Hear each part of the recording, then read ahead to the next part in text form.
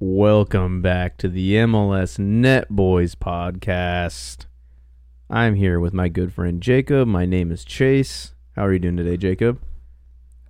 Doing really well. It's a nice sunny day in the beautiful state of Oregon. You know, some would say this is why fall isn't too bad. Get a couple of these nice days mixed in. The 1 to 3 nice days out of the whole season. Yeah, I'll give you that. We just had 3 in a row. It was like 80 degrees yesterday, and it's October. It's getting a bit warm, actually, which it's all right, but... I was at a convention for work yesterday. I didn't even tell you this before we started. I was at a convention for work yesterday.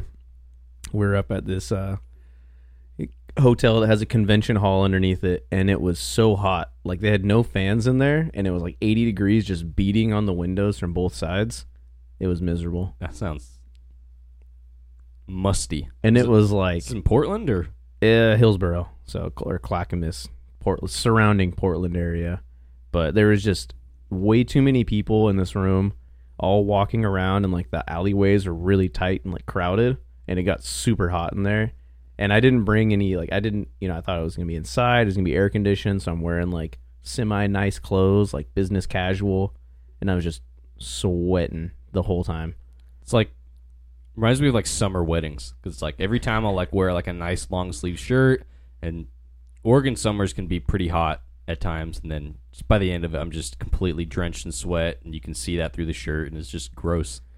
Did you get any free merch? I got way too much, actually. I got a ton of stuff. Like, nearly every booth was giving out just free stuff.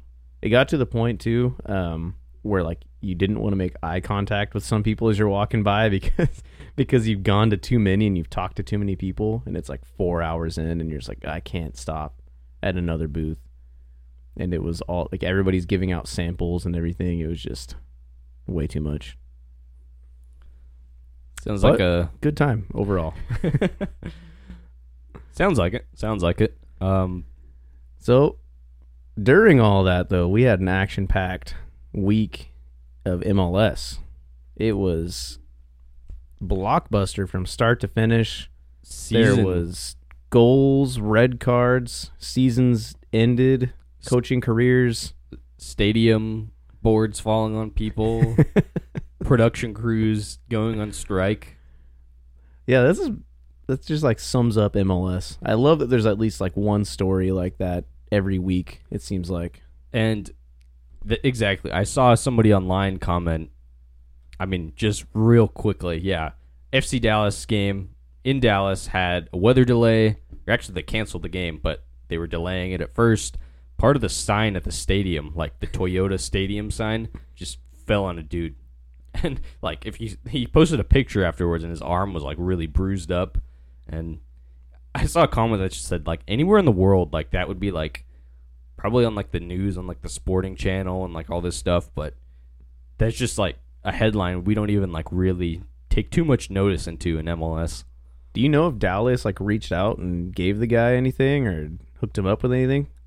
Dude, I hope so. I mean, I was working at a store I was about to ask you about that. that I won't say, but you know what I'm talking about. It was like a little market, and had like a big electronic kind of LED sign, and a giant letter like the size of like 2 people tall just fell on an old lady, and it like exploded like on impact on her, and she was fine, and she like wasn't seriously hurt. Most durable old lady I've ever heard of. Yeah. Well, I didn't really know what would happen. I wasn't there that day, so I have no idea. But yeah, it just like the whole thing shattered, and the CEO of our company like offered to give her like, I forget what it was, like a very big voucher or like a lifetime something. But hopefully FC Dallas did the same. A lifetime supply of monster tacos. Here you go, have our free crappy stadium food for the rest of your life for free. Oh, man. Yeah, that's such a wild story that I hope FC Dallas hooked this guy up with something. Like, that's just... It'd be terrible, but it wouldn't surprise me at the same time if they just didn't reach out. What do you think would be an adequate, like, gift that would make you not sue your own team or try to cash in? I would say it's too late in the season to do like free tickets for the rest of the season. Maybe for next year, like a year's worth of season tickets. I would say like a season ticket package would be pretty adequate, or maybe like quarter season, like in suites or something like that. Something cool like that. Field level view. Yeah, I think hooking them up with something like that would probably make them feel good. A little meet and greet with the players, something like that.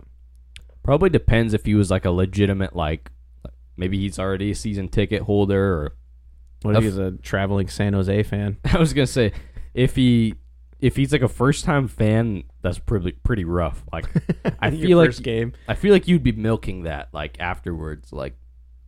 But that would be rough. First time fan, you go to watch FC Dallas and San Jose with a late season 1-1 draw. That's not the games those are the games we turn up for, man. I know, but imagine a first time fan like not bought into the league, not bought into the sport quite yet, and they show up and that's what they get. 1-1 draw and a giant O falls on top of them.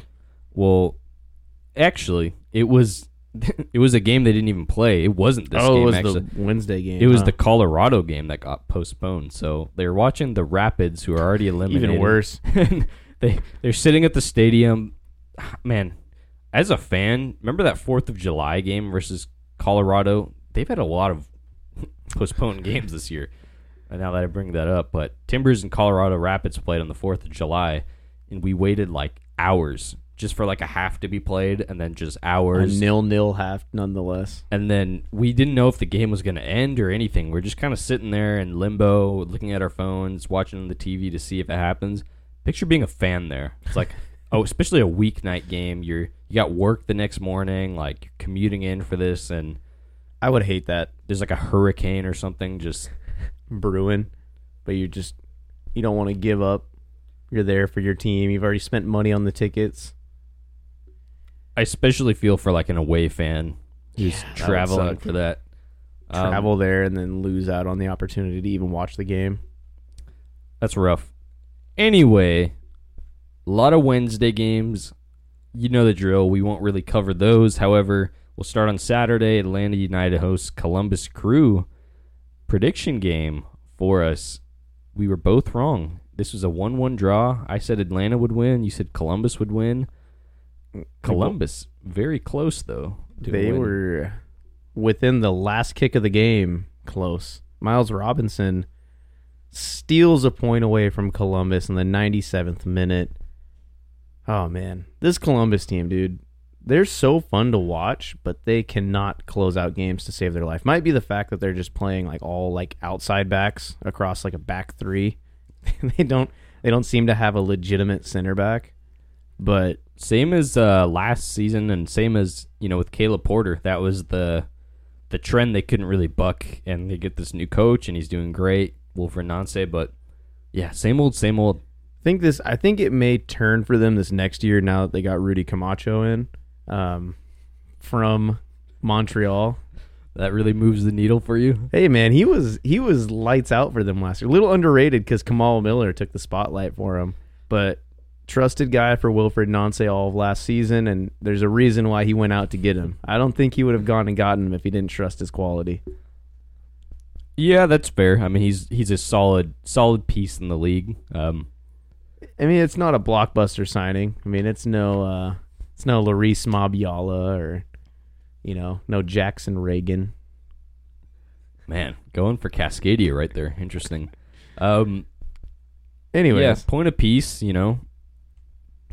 kind of just steadying on and that looking for those upper playoff spots, both teams. DC United fighting for their lives in the playoffs. As we keep saying, they win 2-0 at home over New York City FC. However, they're eliminated. It wasn't enough. Montreal won, as we'll talk about in a bit, but so that pushes them out of the equation. Actually, that was their last game of the season, too, so they can't pick up any more points, and the teams below them are guaranteed to pick up some points. So DC wins, but at what cost? I mean, it just sucks. It sucks to be a DC fan right now. You end your season on a win, but then you you're all hyped. Imagine being all hyped after that win. Like, oh, yeah, we're like got some momentum. And then you look at the table. You're like, oh, yeah, never mind. We're not actually going to make playoffs. But Wayne Rooney steps down as the head coach, separates from the club, which I think everybody expected.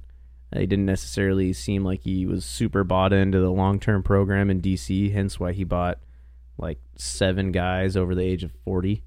But D.C., though, I don't know what their future is. Like, what does this team have to do to build next year? A lot of people are looking and suggesting online it's time for like a GM change, like an ownership change. I don't know their like identity, honestly. It felt like Rooney was their identity, which wasn't a solid one to begin with, but they got all right pieces. I don't think they're like great, but it's like this kind of sums up Rooney and DC the last couple of years. Is they're all right, like they get a decent result, but it's just not enough. Like when the time comes, like I don't know. I don't know who they target. I really don't know where to go with this club.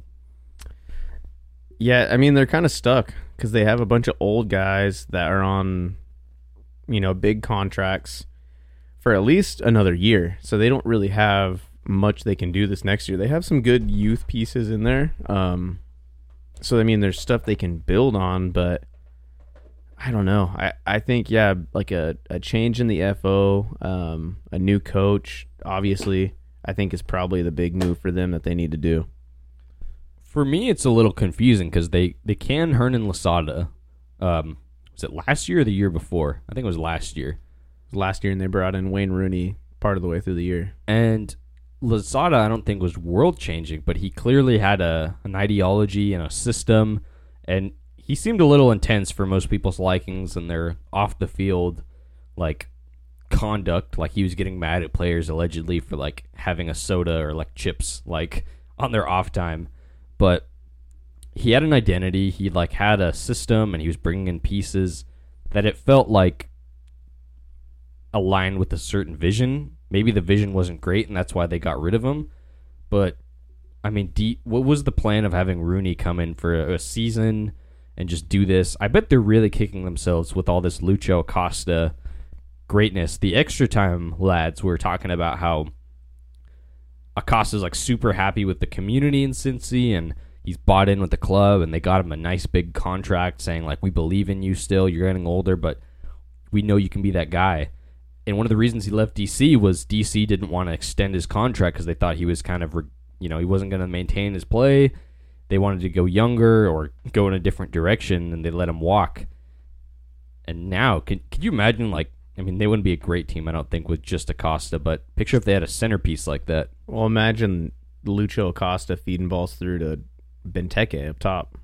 I mean, same thing if they would have kept Gressel, like back when they had him, and then they bring in a target forward right after they, get rid of the best crosser in the league.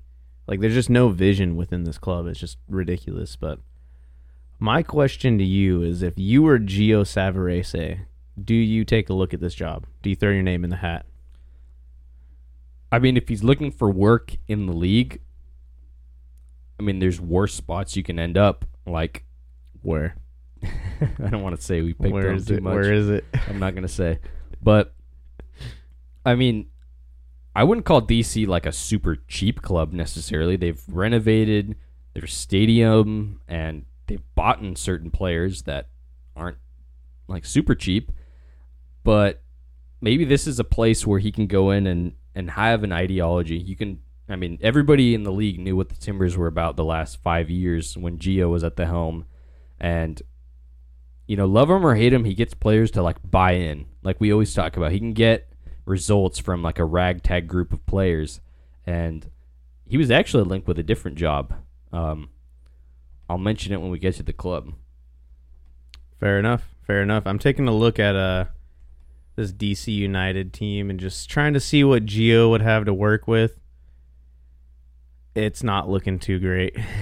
It would be a tough ask, but I mean, Gio's style doesn't necessarily, cry out for a really technical, great team. It, cries out for a strong defensive team. And when you got Steven Birnbaum in the back line, not much else you can ask for.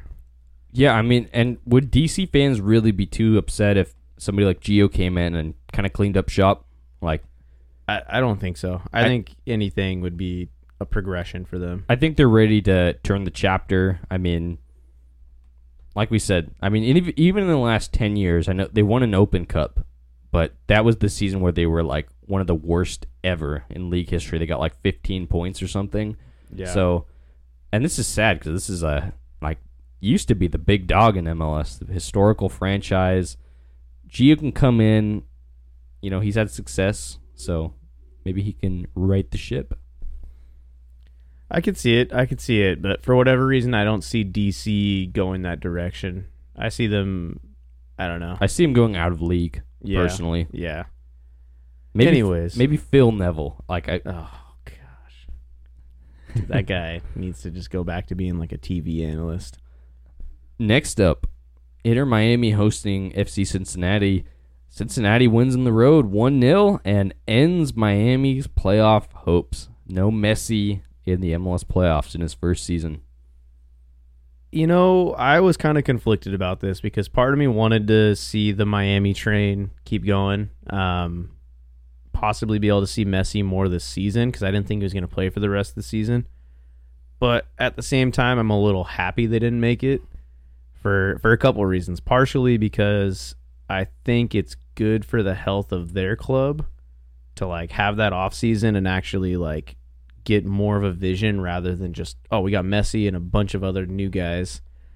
Also because the league has like bent their knee and like bend the rules all around whatever Miami wanted. To just see it backfire and not make the playoffs is awesome. I was going to say, I was actively rooting for the Miami machine to lose.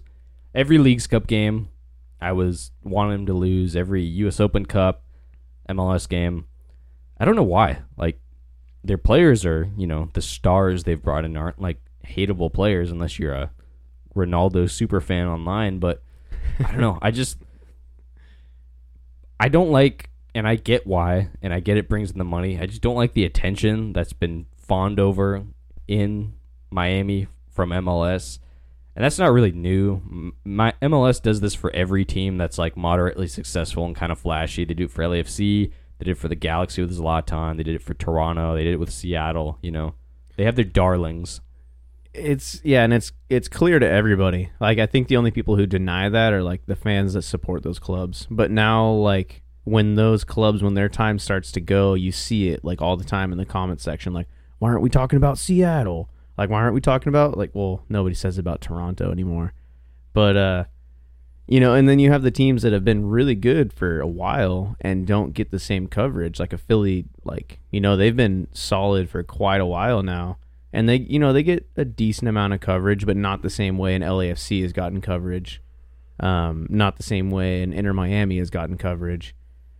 Miami, I think, is an anomaly. They signed the greatest player of all time, so it makes sense that MLS is trying to just grow their brand as much as they can right during this like flash in the pan. But I think for all of us who've followed MLS, you see it throughout the past. You saw it with LAFC. Probably was the worst example of it. Like nonstop posts, discussion, everything was revolving around this team.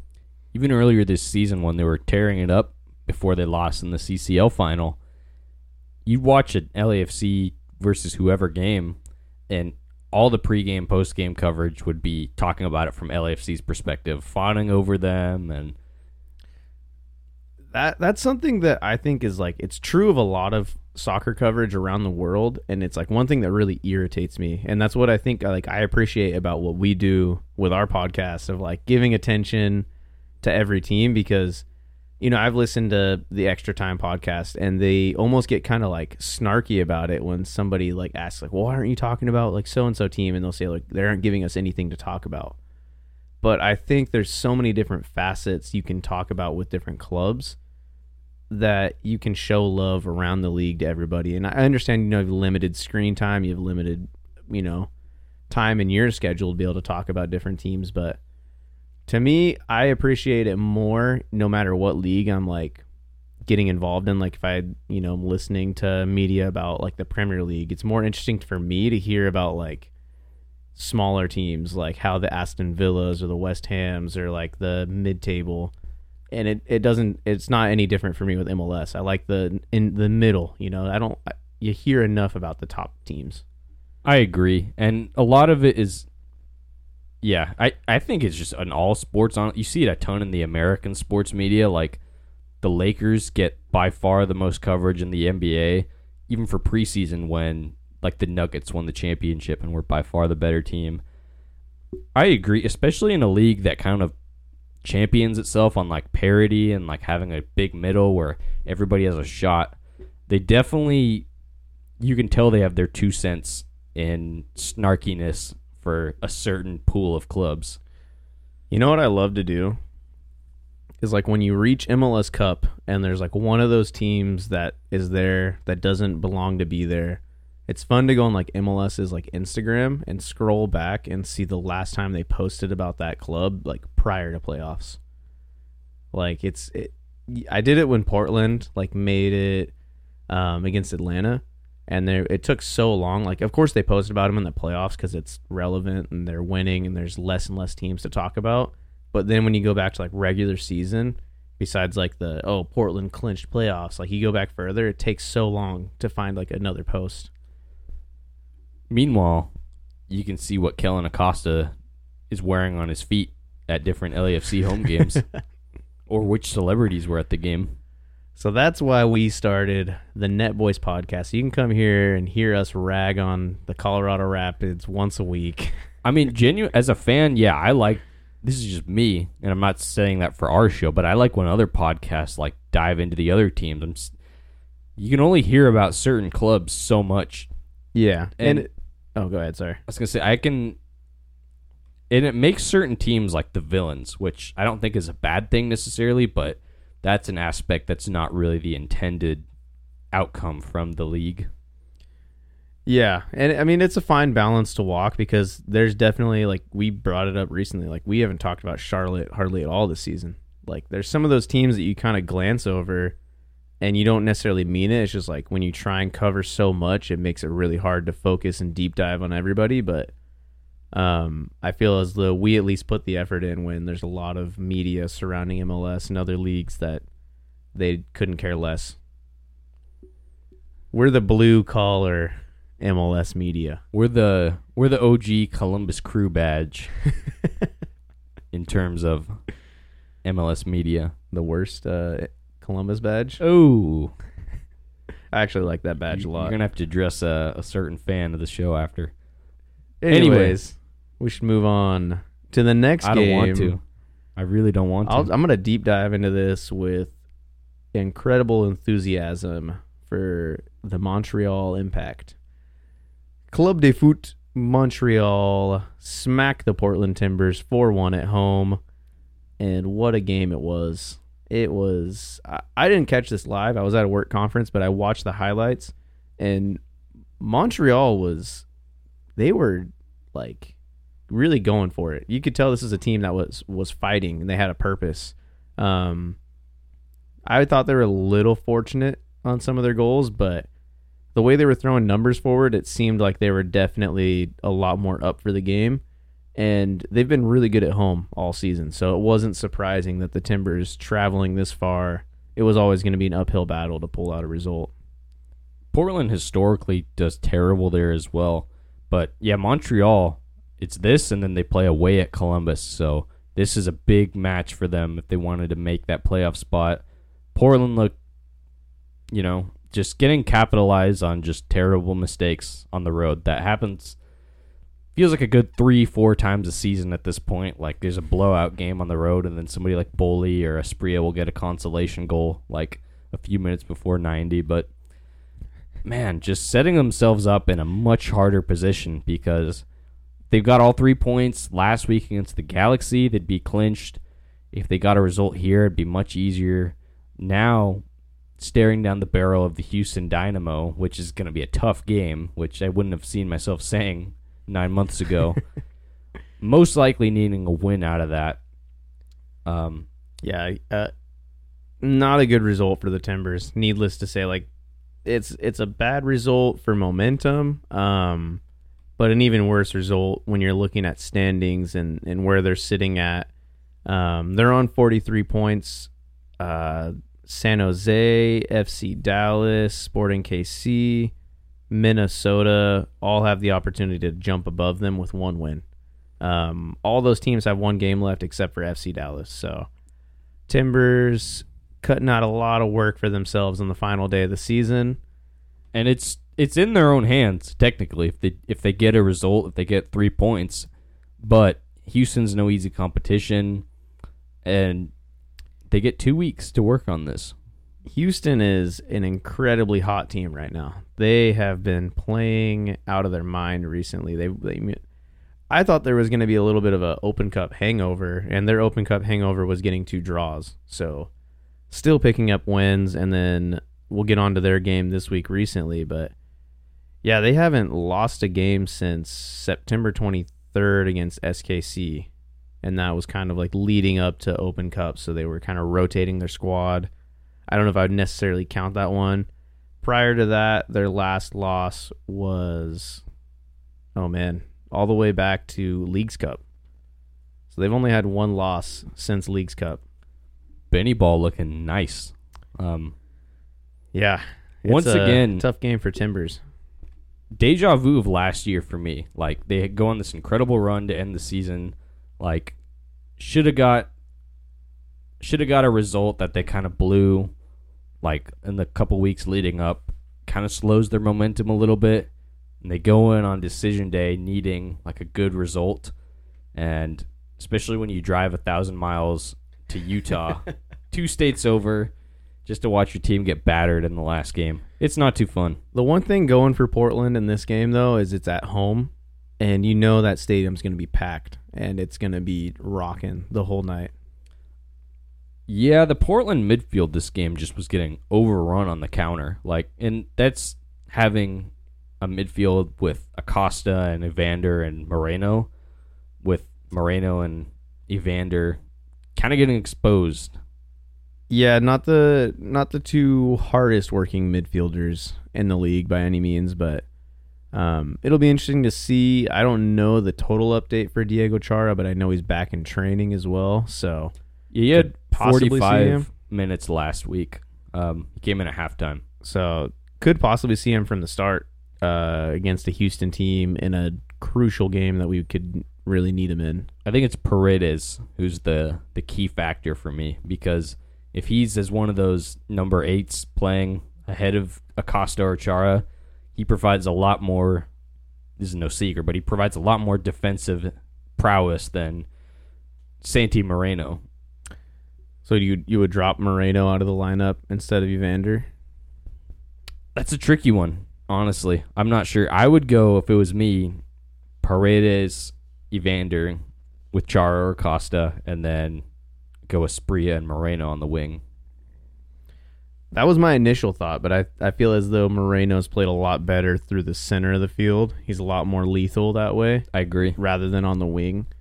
So even almost playing him or Evander is like a false 9 through the middle, but no then Mora? you lose Felipe Mora. So it's El Pipe? it's a it's a tough decision to make, but we're not the one getting paid to do it. So Miles Joseph, do your job. Anyways, we should move on to the next game. The New York Red Bulls putting the beat down on poor Toronto FC. This game, like, every time I see Toronto lose, it makes me think of that, like, Simpsons meme where it's like, stop, can't you see he's already dead? Like, they're just getting beat up. It's 3-0 in New Jersey. And, New York Red Bulls putting themselves in a good spot to possibly jump up into the playoffs. Be crazy if they kept their streak, 13 years in a row in the playoffs alive. 24,000 at Red Bull Arena. Crowd was kind of rocking, actually. It was kind of nice to see. But you're right. With that result, Toronto FC are your 2023 MLS Wooden Spoon recipients. Who would have thought? Who would have thought at the beginning of the season? Not me. I had him third place. I think I had them in like 6th or 7th or something like that. But who would have thought that when they signed those guys? Like I remember last season, towards the end of the season, Timbers played them in Toronto, and Got shredded, right? yeah, those Italians were playing out of their mind. And this year it felt like it wasn't enough last year, but it felt like this year was like they did some smart moves on paper. Like Bob Bradley felt like a smart hire. He had a good record in the league. They got Matt Hedges, solid MLS center back. Sean Johnson, they shored it up, but it went terrible for them. Yeah, I don't know what it was. Matt Hedges is already gone. It's just, it went so poorly for them. And it's almost like, who do you point the finger at? Do you point it at the guys in the locker room? Do you point it at, I mean, they already seemingly pointed it at Bob Bradley. Or do you look at the front office? There's just a lot. There's so many moving factors, and it seems like everything went wrong for them. There's just a lot that confuses me about this. Like, you're starting Shane O'Neill and Michael Bradley as center backs, like in 2023. Like, that's no disrespect, I don't mean, but like they had a solid MLS defender in Matt Hedges. It's like you alluded to. I don't know if it was last week, but it just feels like it's time for an overhaul, honestly. Like, this is a team that will spend. This is a team that will be fine in the long run, most likely, but they can pull in, like, players. They have a nice city. They have a lot of money. They're a big club. It's time to clean up shop in Toronto. I would agree.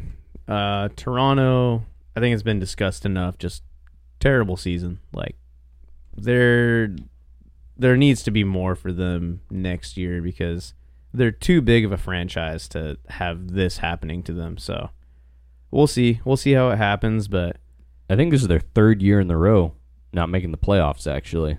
Wow. That's terrible. Orlando fall from grace.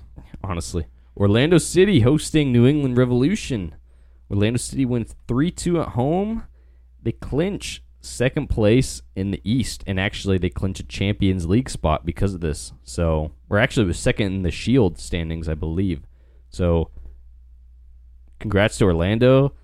Still not picking up that contract option on Oscar Pareja, which is a little confusing, but we were talking about Orlando, and you said you weren't totally convinced by their roster in comparison to like a Columbus or an Atlanta or some of those other big dogs in the East. And I mentioned Duncan McGuire and Ivan Angulo. Both of them got on the score sheet. Duncan McGuire on 11 goals for the season now as well. Solid. So, I mean, he's been a great pickup. I mean, Orlando has been pretty dang good at picking up strikers out of the draft. So, not surprising to see him doing well. I don't know. I mean, I like Orlando. Don't get me wrong. I still think this is a team that's dangerous. I just don't. There's something unconvincing about it to me, and I'm not sure what it is. Like I'm never totally convinced when I watch them play. I know what you mean. I feel that way about certain other teams. We'll move on. Yeah, big 3 points.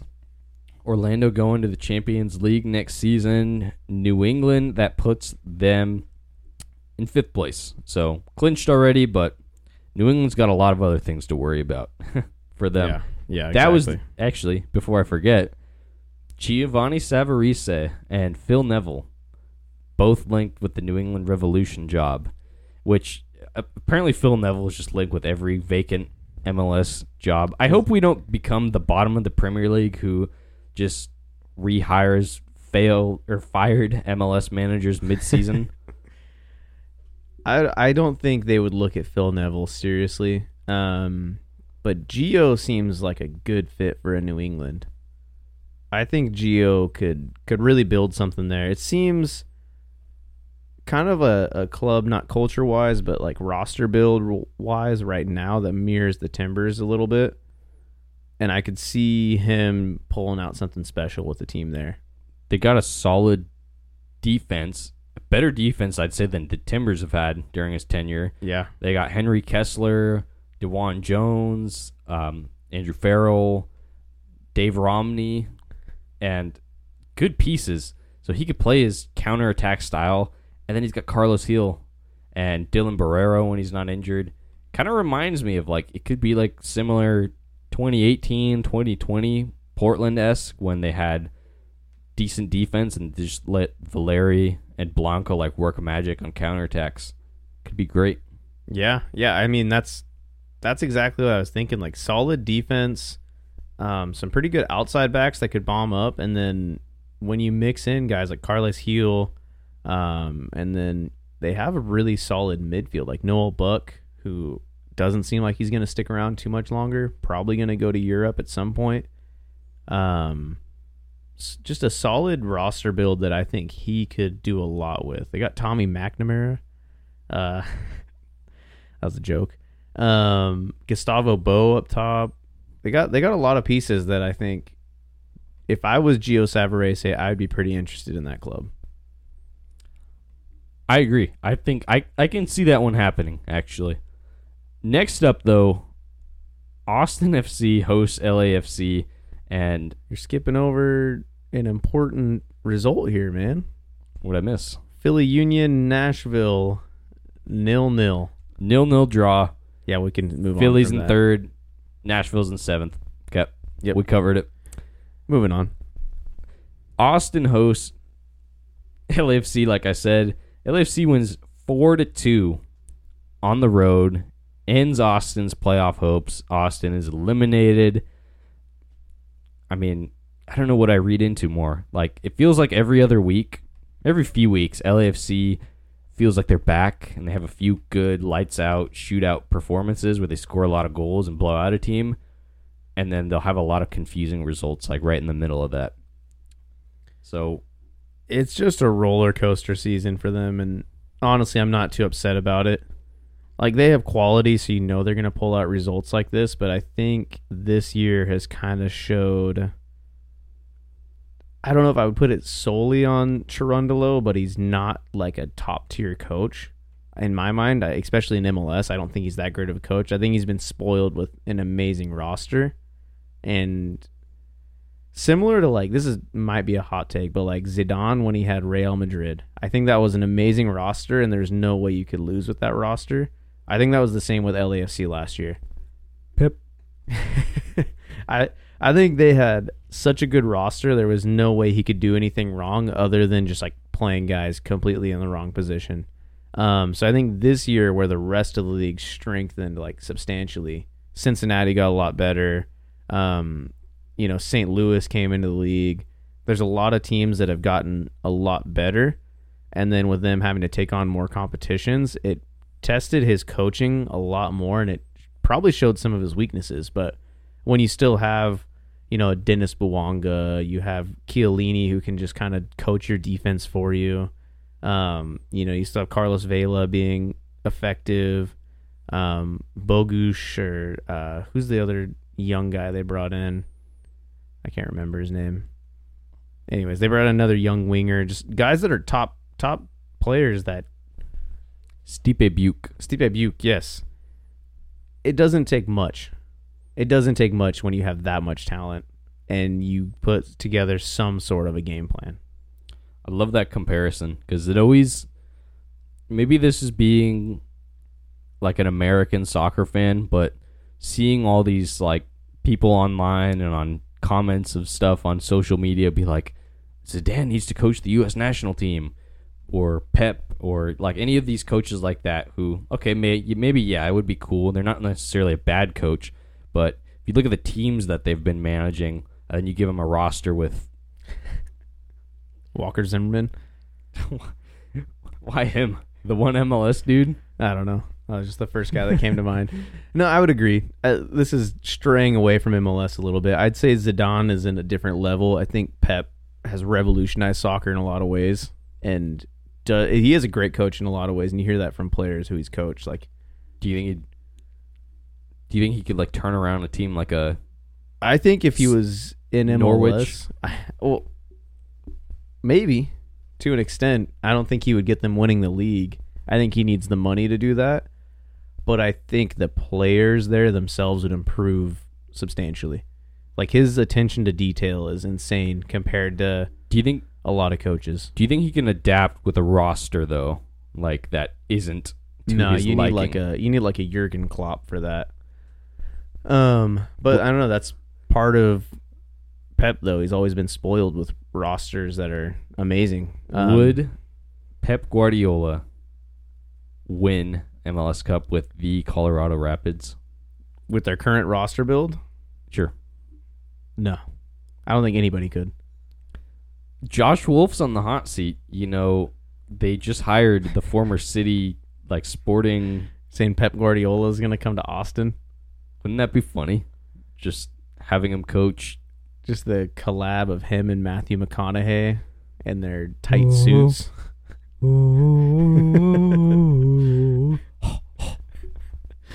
Oh, man. Anyways, that's straight away from MLS, but I like to compare Steve Cherundolo to Zinedine Zidane. Two amazing players, you know, generational talents in their day. One was one of the best players in the world. The other one played for Real Madrid. But then in their coaching career, a little bit fortunate with the rosters they were gifted. Because when you look at... his Las Vegas record was not impressive for Cherundolo. And Zidane hasn't coached anywhere other than Madrid. Coached like their youth team and then was like, here, just take this, the greatest team ever assembled, essentially. You have like the best player in the world in each position, except for like right back. It's like, and then Carvajal disrespect on the pod. Yes, sir. What MLS team would he go to if he came to the league? Definitely like Galaxy. Yeah. That screams like Ashley Cole vibes right there. Or maybe he does the classic, like goes to Montreal for like a half season and we just forget about it in the lore. Dude, that hit me randomly the other day. Ashley Cole played for LA Galaxy for a while. That was such a weird pickup for them. After like years before, he said he would never, or he wouldn't want to play in MLS till he's like ready to like smoke a cigarette on the beach, pretty much. And then he joined the Galaxy. And it wasn't good for them, really. I remember he got a red card at one point, and it was pretty bad. It was a terrible tackle. It's like he wasn't terrible, but his most notable contribution was crossing to Zlatan to get the game winner in that debut game, you know. He was still there when Zlatan was there? No way. I thought he was long gone before then. There was a little bit of overlap, because I don't know if he was there when Gerrard was there, but it was roughly at the same time. And I remember he played in that first El Tráfico game. I'm pulling it up right now. This guy's fact-checking me live on the pod. I'm pulling it up. He played for Arsenal from 1999 to 2006. Played for Chelsea 2006 to 2014. Played for Roma 2014 to 2015. LA Galaxy 2016 to 2018. You would be correct. That first year they had Zlatan they had a lot of good pieces. I mean, or like notable pieces from Europe. They had him. They had, remember Alessandrini, that French winger? They had Christian Pavone. I know he's Argentinian, but Christian Pavone was really good. Yeah, he was solid. He should have been a guy they kept. They had Ibra, obviously. They had Chris Pontius. So, they had a lot of like recognizable. Fun fact. Actually, quiz. Who did he go to after he left LA Galaxy? Ashley Cole? Yeah. Wasn't it Derby? Yes, sir. Derby County. Him and Rooney went and... He played 9 games. Did he retire right after? Yeah. Yeah, he played 9 games, 6 starts. Wow, so he went over to England and went over with a cigarette in his mouth before retiring. He played a total of 566 minutes. Probably get paid like $13 million for that or something. That's weird. Anyway, the mighty men in red, the Chicago Fire, hosted Charlotte. Charlotte turning it up right before the end of the season. A 2-0 win at Soldier Field in Chicago. Ashley Westwood with a nice banger of a volley. Did you see that? I did. Ashley Westwood turning it on. Karol Swiderski getting a PK goal. Charlotte making a late playoff push. Would this be their first ever playoff berth if they make it in, right? Yep, because they narrowly missed last season. They're gonna narrowly miss again this season. Oh man, Big game because Chicago was 4 points ahead of them. Now Chicago's 1. Charlotte, however, we'll get to more. They have 2 games left, both against Inter Miami. So if they win out, that would put them at 45 points, which you would think would be enough to get them over. Yeah, it would technically. Yeah. So do you think Charlotte's doing the math like high school soccer player math, where they're like, we just beat Chicago 2-0. Chicago beat Inter Miami 4-1. We can beat Inter Miami 6-1. I wonder how much teams do stuff like that, because you'll see the weird stuff where an MLS team will beat another like 4-0, and then the team that beat that team will just lose to an inferior opponent like 1-0. Yeah. I don't know. Charlotte, though, 2 games left in their season. Both are against Inter Miami. Tall ask, but Miami's out of the playoffs, so maybe they rotate their squad and give Charlotte a chance. We talked before the pod about this, but you seem pretty certain Messi sits. I would probably agree. Do you think they sit like Busquets and Alba as well, or? Maybe. I think so, personally.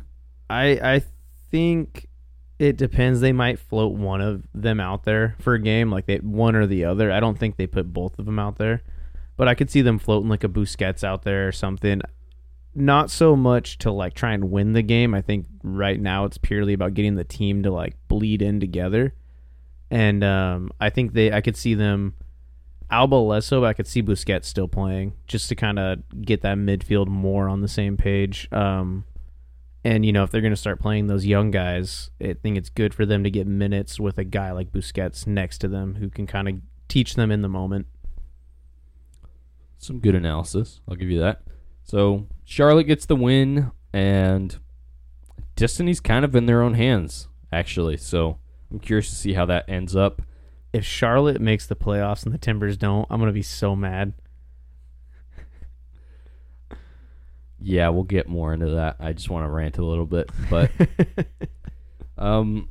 the other prediction game was Dallas and San Jose. There was actually another one, was Orlando and New England. We were both wrong. We both thought Orlando would win, and they did, but we got the scores wrong, so we get a point apiece. Next, we got Dallas hosting San Jose. I thought Dallas would win. Chase, bang on the money. 1-1 draw. I knew this was going to be a dead game. A Boba C goal in the 3rd minute. Oh, who was that? O'Brien. Oh, his first. What? He's got 2 goals in the last 4 months. Who was that scored there? Who was that? King Jabo. Yeah, King Jabo with the weird neck thing scored a goal in the 3rd minute. I don't dislike. It's like, this is how you feel about Orlando City is how I feel about Jeremy Ebobisse or Brian White. Whoa. Putting some disrespect on some top-tier MLS talent right there, buddy. I mean, point apiece. Turning Euro snob on me? Absolutely not. You're going to be, what's next? Why don't Tank Ebobisse could do it in a championship? Not even that. He can't even float it in League One, 3rd tier. League One, 3rd tier? With the Jupiler Pro League in Belgium. No, he's playing in a Mickey Mouse Burger League. Anyways, 1-1 game. Not too much to talk about here. Both teams are San Jose. Not out of contention, but right on the verge. If they both win, they would replay this game in the wild card spots. So they're right there. Good chance of both of these teams making playoffs, but there's a lot of factors that go around that. Yeah, San Jose's playing Austin next, already eliminated. Dallas plays the Rapids and the Galaxy, both already eliminated. So you would think, in theory, they should get 3 points against both. This is MLS, though. We'll see. You never know. Yeah, it feels like San Jose's drawn so many games lately. It's kind of crazy. Next up, though, Houston Dynamo hosts poor Colorado Rapids, and they win 5-1 at home. I feel like I've seen this scoreline so many times. It's like a pretty much a blowout from a team like a Houston playing Colorado, and you'll see like Cole Bassett got a consolation goal. Sounds like the Timbers. Houston looking scary.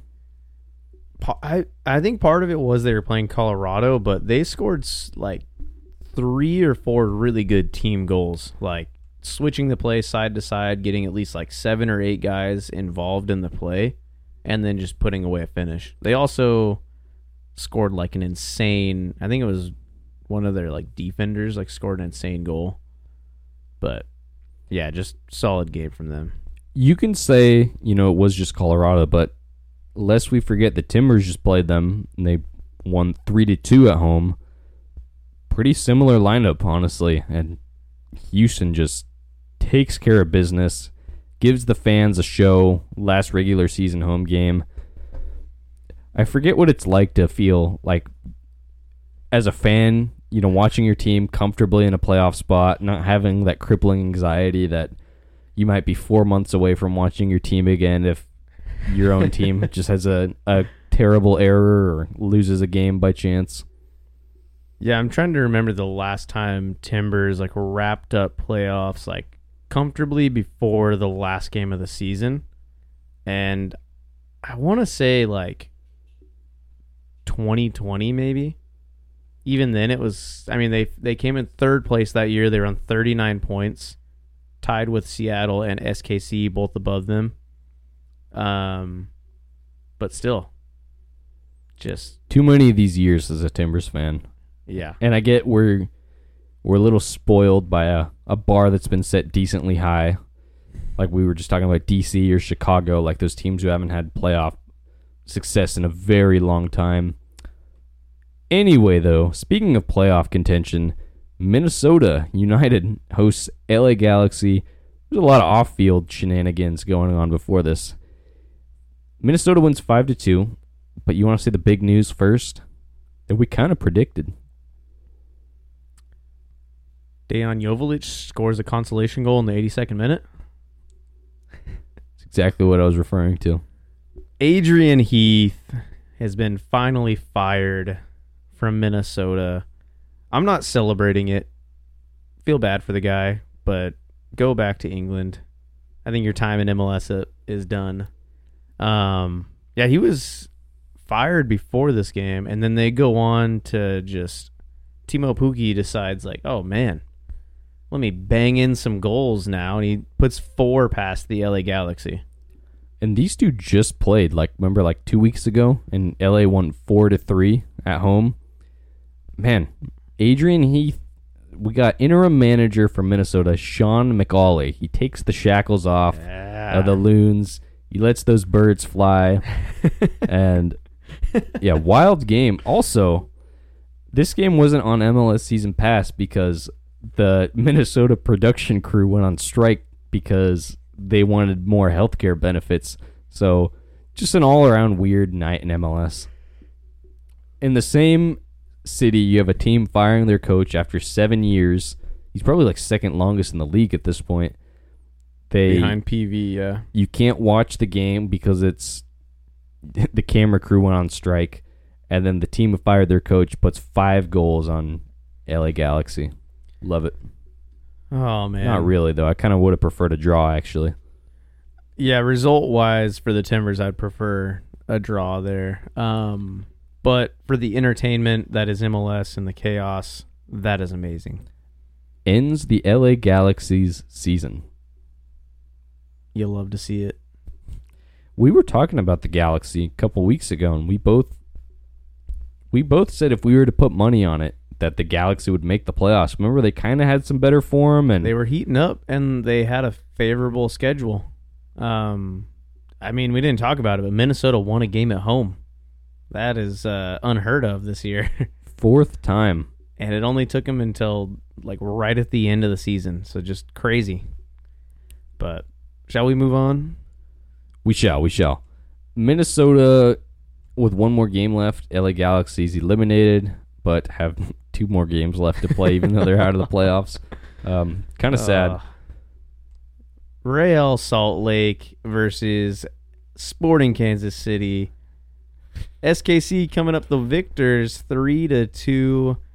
RSL, man, like I got to give it to them. They played a heck of a game, but Justin Glad getting a red card in the second minute did not help this team at all. Yeah, it usually doesn't. But Kansas City, huge 3 points. Like we talked about last week, we thought they were dead. They got destroyed by St. Louis, and now they pretty much, it's almost win and they're in. But, dude, how does this Kansas City team will not die? Every time it feels like they're in a good form, then they have a patch where it doesn't look like it, and then they get this win, and it just feels like you can almost smell it. Oh, man. Yeah, they're going to squeak into 9th place and then lose the play-in game for playoffs or something. But, yeah, I mean, honestly, this win doesn't impress me for SKC, though. The fact that they were up a man for 88 minutes of the game, they scored some good goals. They went up 3-0. But RSL, like at the start of the second half, even like most of the second half, they were still bombing guys forward as if they had a full 11 on the field. Like they were giving SKC a significant number advantage in the counterattack, and SKC could not like capitalize on it. If this was like a Houston, who is like in hot form right now, I think it would have been like a 6, 7, maybe even 8 goal game against RSL with how they're sending players up the field. But it kind of shows the attitude of RSL right now. Like they know they have quality. They know they can strive for more. Obviously, they've kind of locked up their spot in playoffs at this point, so they're playing with a little bit of freedom that, you know, they wanted to get a result. Like at this point, goal difference doesn't necessarily really hurt them. So SKC, I was a little disappointed that they couldn't make more of like a man advantage for 88 minutes. Yeah, I mean, I agree. I think I know what you're saying, because at 3-0, if you look at it on paper, it would have been like, okay, you were up pretty much the whole game. You took care of business away from home. 3-2 makes it a little concerning, but I think for Kansas City, they don't really care. They got the 3 points, and it's been such a weird season for them, especially the way they started, that they just want to win at this point. Did you see Brandon Vera's, or I think his name's Brandon Vera? Do you see his goal for RSL? Dude, that guy has he's like the new Jacob Glesnes. What is up with defenders scoring the most insane goals in MLS this year? Barreal with the Puskas nominee. Miguel Trauco scoring bangers like all year long. Now Brandon Vera getting in on the action. It's like all these mid-level, like... Dude, hot take. The Miguel defenders. Trauco corner volley, better than Barreal's for Cincy. I would agree. This Brandon Vera goal, though, insane. It's like the third time, too. He's scored... Remember, I think it was against the Timbers, they just hit it to him low on a corner kick, and he just placed it. Just laser bolt.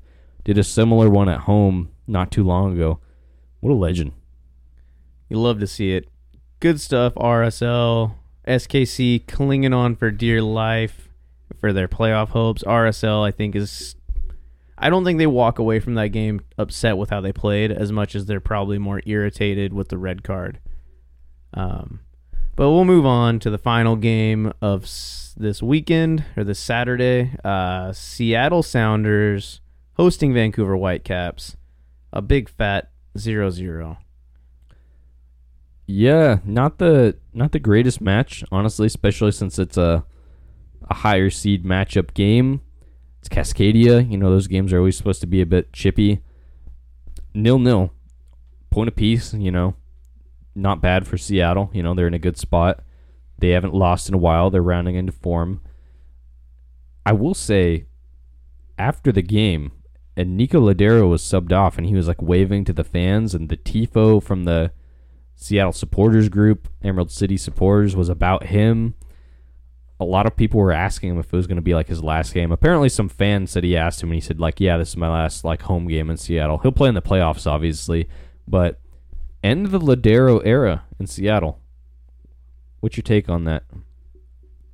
As a Timbers fan, you love to see it. I mean, part of me loves to see it because that guy has been really good for them. I wish they would just, do the like unreasonable thing and keep him around and just keep trotting him on the field, even though he's not productive anymore. But just as a fan of the league, he has been an amazing player for them. And, whenever you kind of watch them a little bit more neutrally, like he has been the heartbeat of their club, similar to how Diego Valeri was for the Timbers for so long. So it's going to be interesting to see how they transform themselves after this. In terms of number 10 attacking midfielders, where does he rank in terms of signings in MLS? And signings, that's really tough because the year they signed him, he completely turned their whole season around and they ended up winning the league because of him. Carried them, absolutely. So I think there's a little bit of bias because they got immediate success from signing him. If you're talking about just number 10 signings, I would put him probably in the top 5. Probably up there in the top 5 somewhere. I'd put him at like 2. Yeah, I would say he's right up there. I mean, for me, I'm definitely biased. I think Diego Valeri is like the number 1. Because he kind of revolutionized the league in a lot of ways. A lot of teams started scouting differently. They started looking for younger DPs. They started looking to South America more. I think I would put like a Lucho Acosta above a Nico Ladero, though, for just his quality. I think he's a better player, and he's had a similar effect on this Cincy team that Ladero had on Seattle. He doesn't have the trophies to back it up quite yet, though. I was going to say, we're biased Timbers fans, but it feels like Valeri's number 1 for his like individual production, and obviously he also won an MVP. So obviously, yeah, Ladero had more team success, won more trophies.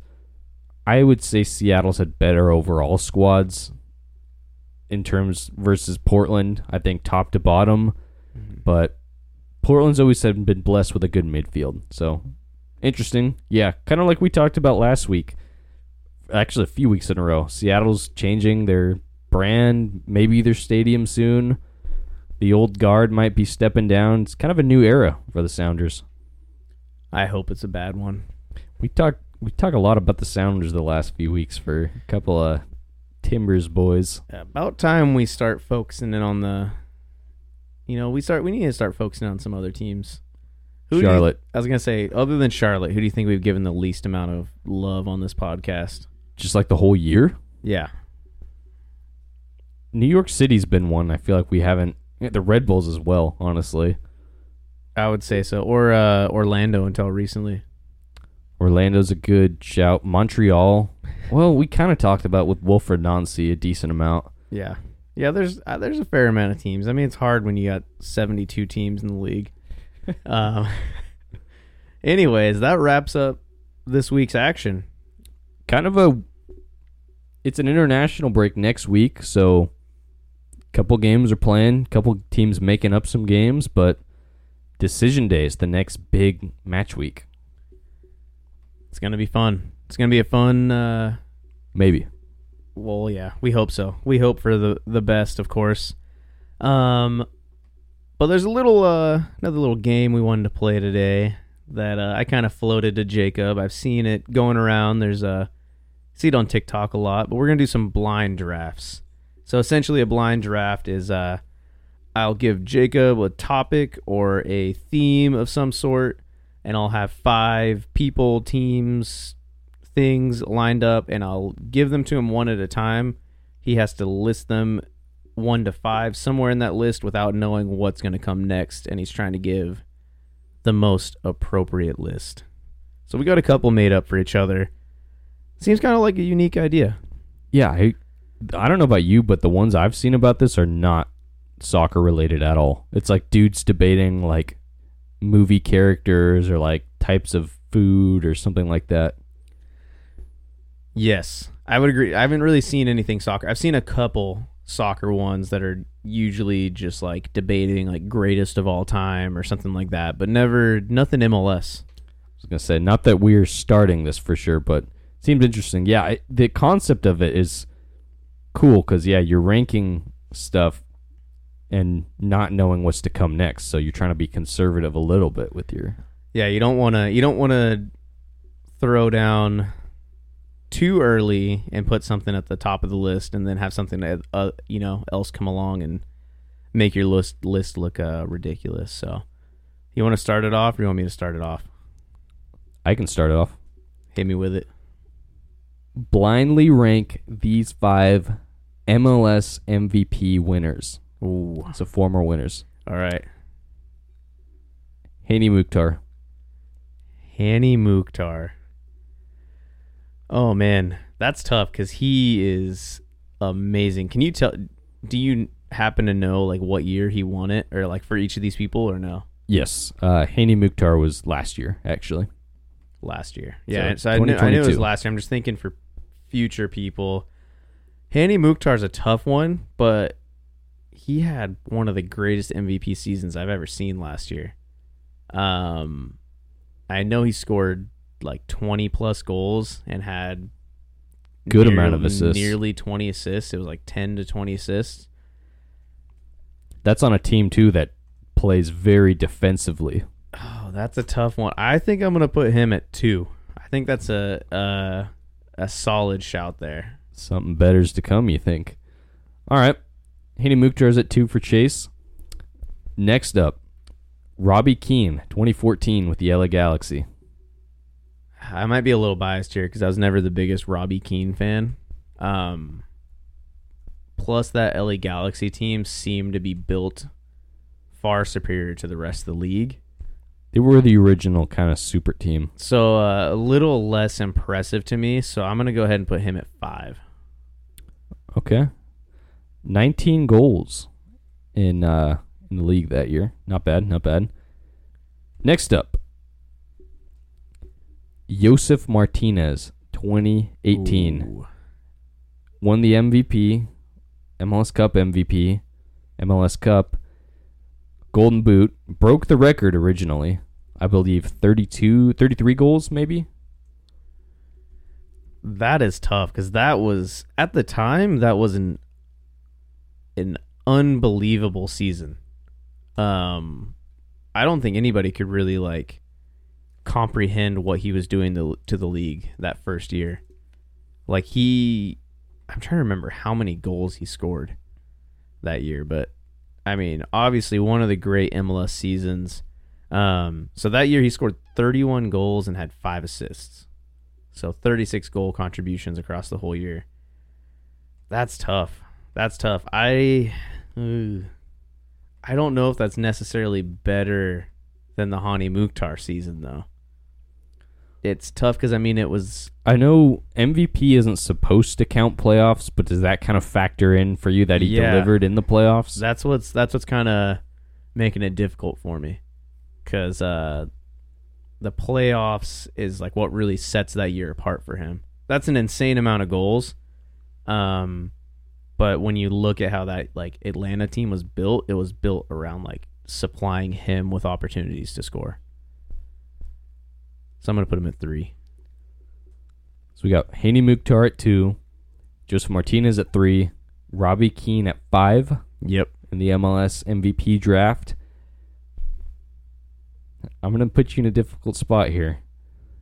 Diego Valeri, 2017. You just knew I had to do it. I knew that one was coming, and I should have saved a spot for it. Because that 2017 year, when there was nothing else for the Timbers, Diego Valeri was amazing. Originally was the league record for most games in a row, consecutive games with a goal. 21 goals, 11 assists. Timbers finished first place in the Western Conference that year. Lost in the first round of the playoffs, though.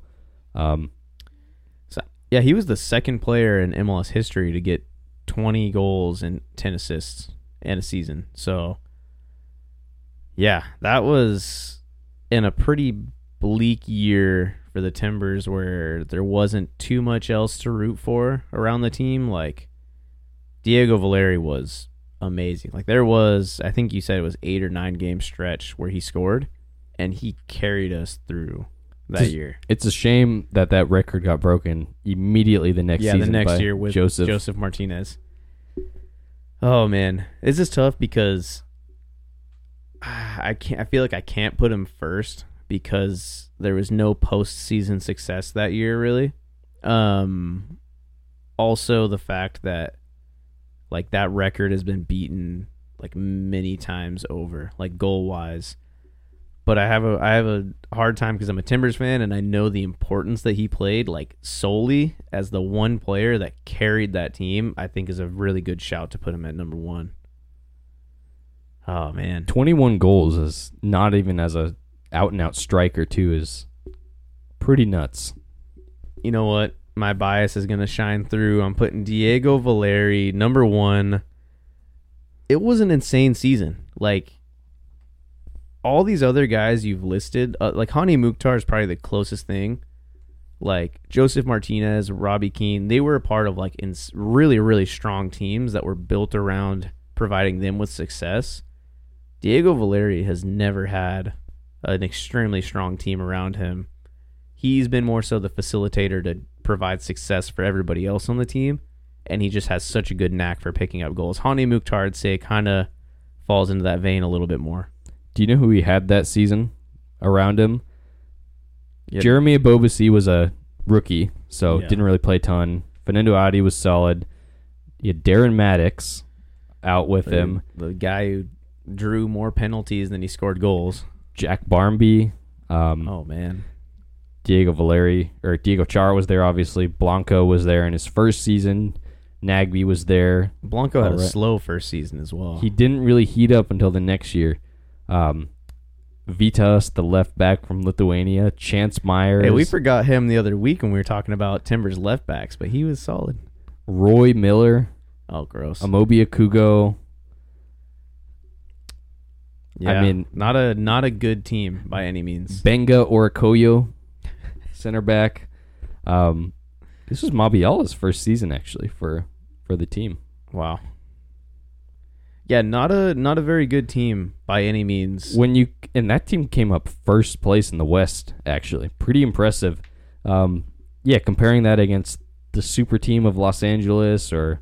The only one I can kind of compare is Hani Mukhtar, I feel like. Yeah, Mukhtar is probably the closest, and if I were to redo this, I would almost put Mukhtar above Valeri, because the Mukhtar season last year was insane. I'd agree. Yeah. I think pretty similar. So who's going to my number 4 spot? Number 4 is Sebastian Giovinco, 2015. Oh, man. Personally, my favorite season from a different player in the entire league. Just legendary. Turned Toronto FC kind of around. This is when you knew they arrived. They didn't have immediate success this season. They lost in the first round of the playoffs versus Montreal Impact, actually. But, I mean, as soon as he got here, he was just putting people in blenders and scoring these nuts free kicks. And, I don't know. It was a special season. That's a tough miss for me to put it 4th right there. That Giovinco season was incredible to watch. This is going to sound stupid, but I don't even think Messi dominated since he's been in MLS like Giovinco did that first season. I'm not saying Messi's isn't as good or Giovinco's better, but I saw somebody break this down recently. Messi's, very limited time in MLS as goal scoring record so far. If you were to carry that out across an entire season, doesn't match the goal and assists that Carlos Vela did in 2019. Pretty nuts, actually. I was thinking about putting him on there, but that's insane. I mean, obviously, that's a very limited amount of time for Messi with a pretty terrible team, but still. Pretty new as well. Yeah, he had Newcomer of the Year, the Golden Boot, won the Goal of the Year, 22 goals, 16 assists. Legendary season. That was a golden era of MLS. That's probably my favorite era, like 2014 to 2013 to 2018 or so. It's a fun time. That was a fun time in MLS. So your overall list was at number 5, Robbie Keane. At number 4, Sebastian Giovinco. Man. Number 3 was Joseph Martinez. Number 2, Haney Mukhtar. Number 1, Diego Valeri. Not bad. I mean, could be worse. I gave you some hard ones. I won't lie. Could be worse. I was looking at the list of MVPs. I didn't want to go too far back, but there was Wondolowski, Mike McGee. Yeah. David Villa had MVP season. So. I forgot about that. All right. What you got? So you're about to rank these 5, and you're going to choose best MLS moment. So this is a specific moment in time or an event that happened in MLS. It's a good topic. First up, Stephen Fry MLS Cup save against the Josie Altidore header. Oh man. I mean, you know what we are. You know we're Timbers fans here. You know what I'm about to put this at. Oh man. I'm trying to look at it not from the lens of a Timbers fan, somebody who has watched their team win an MLS Cup before their biggest rival and then watches that same rival win it in like the worst fashion I can imagine. It's such a legendary moment though, honestly. Like, I know if that was like a Timbers goalkeeper, I'd be raving about that for a very long time. I'll put it at 4 because it's a good moment. It's a great moment. I'll say that. But if I'm thinking you've picked like some elite moments, I think there's more iconic stuff. All right. That's a fair rating. Part of the brilliance of it too was he came from Toronto the season before, and he was there for like years, and they kind of were willing to trade him to Seattle. Fair enough. Next up, let's throwing it back. Dwayne De Rosario's free kick goal that has that iconic view from behind him where it's arguably the best free kick I've ever seen globally. No, I don't think I've ever seen a better free kick in any league in the world. You're spot on. It's insane. Like the precision and power that he got on that was nuts. Look this up because even like 10 years ago when MLS was nearly not as popular and not as good, that goal would still get posted online and people would like respect it. People wouldn't just dog on it because it was MLS. Yeah, other than like the Roberto Carlos Suarez free kick. Yeah. I can't think of another one that compares. One of the best goals in league history. However, in terms, I don't know what you've got cooked up for me, Chase, but I don't really know if I can put it ahead of like a championship save because it was just regular season versus the Galaxy or something. So I'm going to put it at 5, even though I hate that. I hate that you put the Stephen Fry thing in there. You're going to make me either be a biased Timbers fan or praise Seattle. All right. Hey, I'm not judging your list, but that's fair response. That's a classic moment. Next up, we have the Wayne Rooney assist to Lucho Acosta in the dying embers of a game. Tracks back. Their keeper is up for a goal kick. Tracks back. Wins the ball off. Forget what team they were playing against in that. Orlando. Against Orlando. He slides from behind, wins the ball off, gets up, and then hits like a 60-yard ball to the shortest guy on the field. Drops it right on his head inside the box to score a header to win the game. Absolute scenes. I almost love that more than the De Rosario goal. And the De Rosario one I think is more impressive, but that's like what you love about sports. Like a game that's end to end, that's just, you see the athleticism, you see like the skill. And I remember when that one happened, it got posted on like ESPN on Instagram, and even like people were like, I'm not really a soccer fan, but like that was legendary. Like that was sweet. Once again though, regular season game, and I can't help but feel there's a bigger moment coming up in the playoffs. I'm gonna put it at 3, although that is legendary. That is a legendary moment, and I think one of the great like narratives around that was Wayne Rooney was basically retired at that point. He had gained a lot of weight, and he like a lot of people thought he came to MLS and didn't really care about it, and he put in that extra effort in just a regular season game. That showed he cared. Yeah, I remember that. To run back and get that ball and then play it into the box like that. That was I think there's a lot of players that have come to MLS that wouldn't put in that extra effort. Next up, though, we have the Timbers double post penalty in the 2015. Was it the semifinals? Or is the play-in game? Play-in game against SKC is correct. That's a tough one. You know where I want to put it. Obviously. I already know. I know where you want to put it. I got the banner right behind Chase celebrating that championship. But I'm going to sound like a hypocrite because I'm talking about the importance of the championship, and Stephen Fries literally was in the final minutes of the game after they were getting dominated by Toronto. But I think this one is more iconic. I'm sorry. Bias aside, we've seen legendary saves before in Cup finals, and I'm not minimizing what happened in Toronto with Seattle.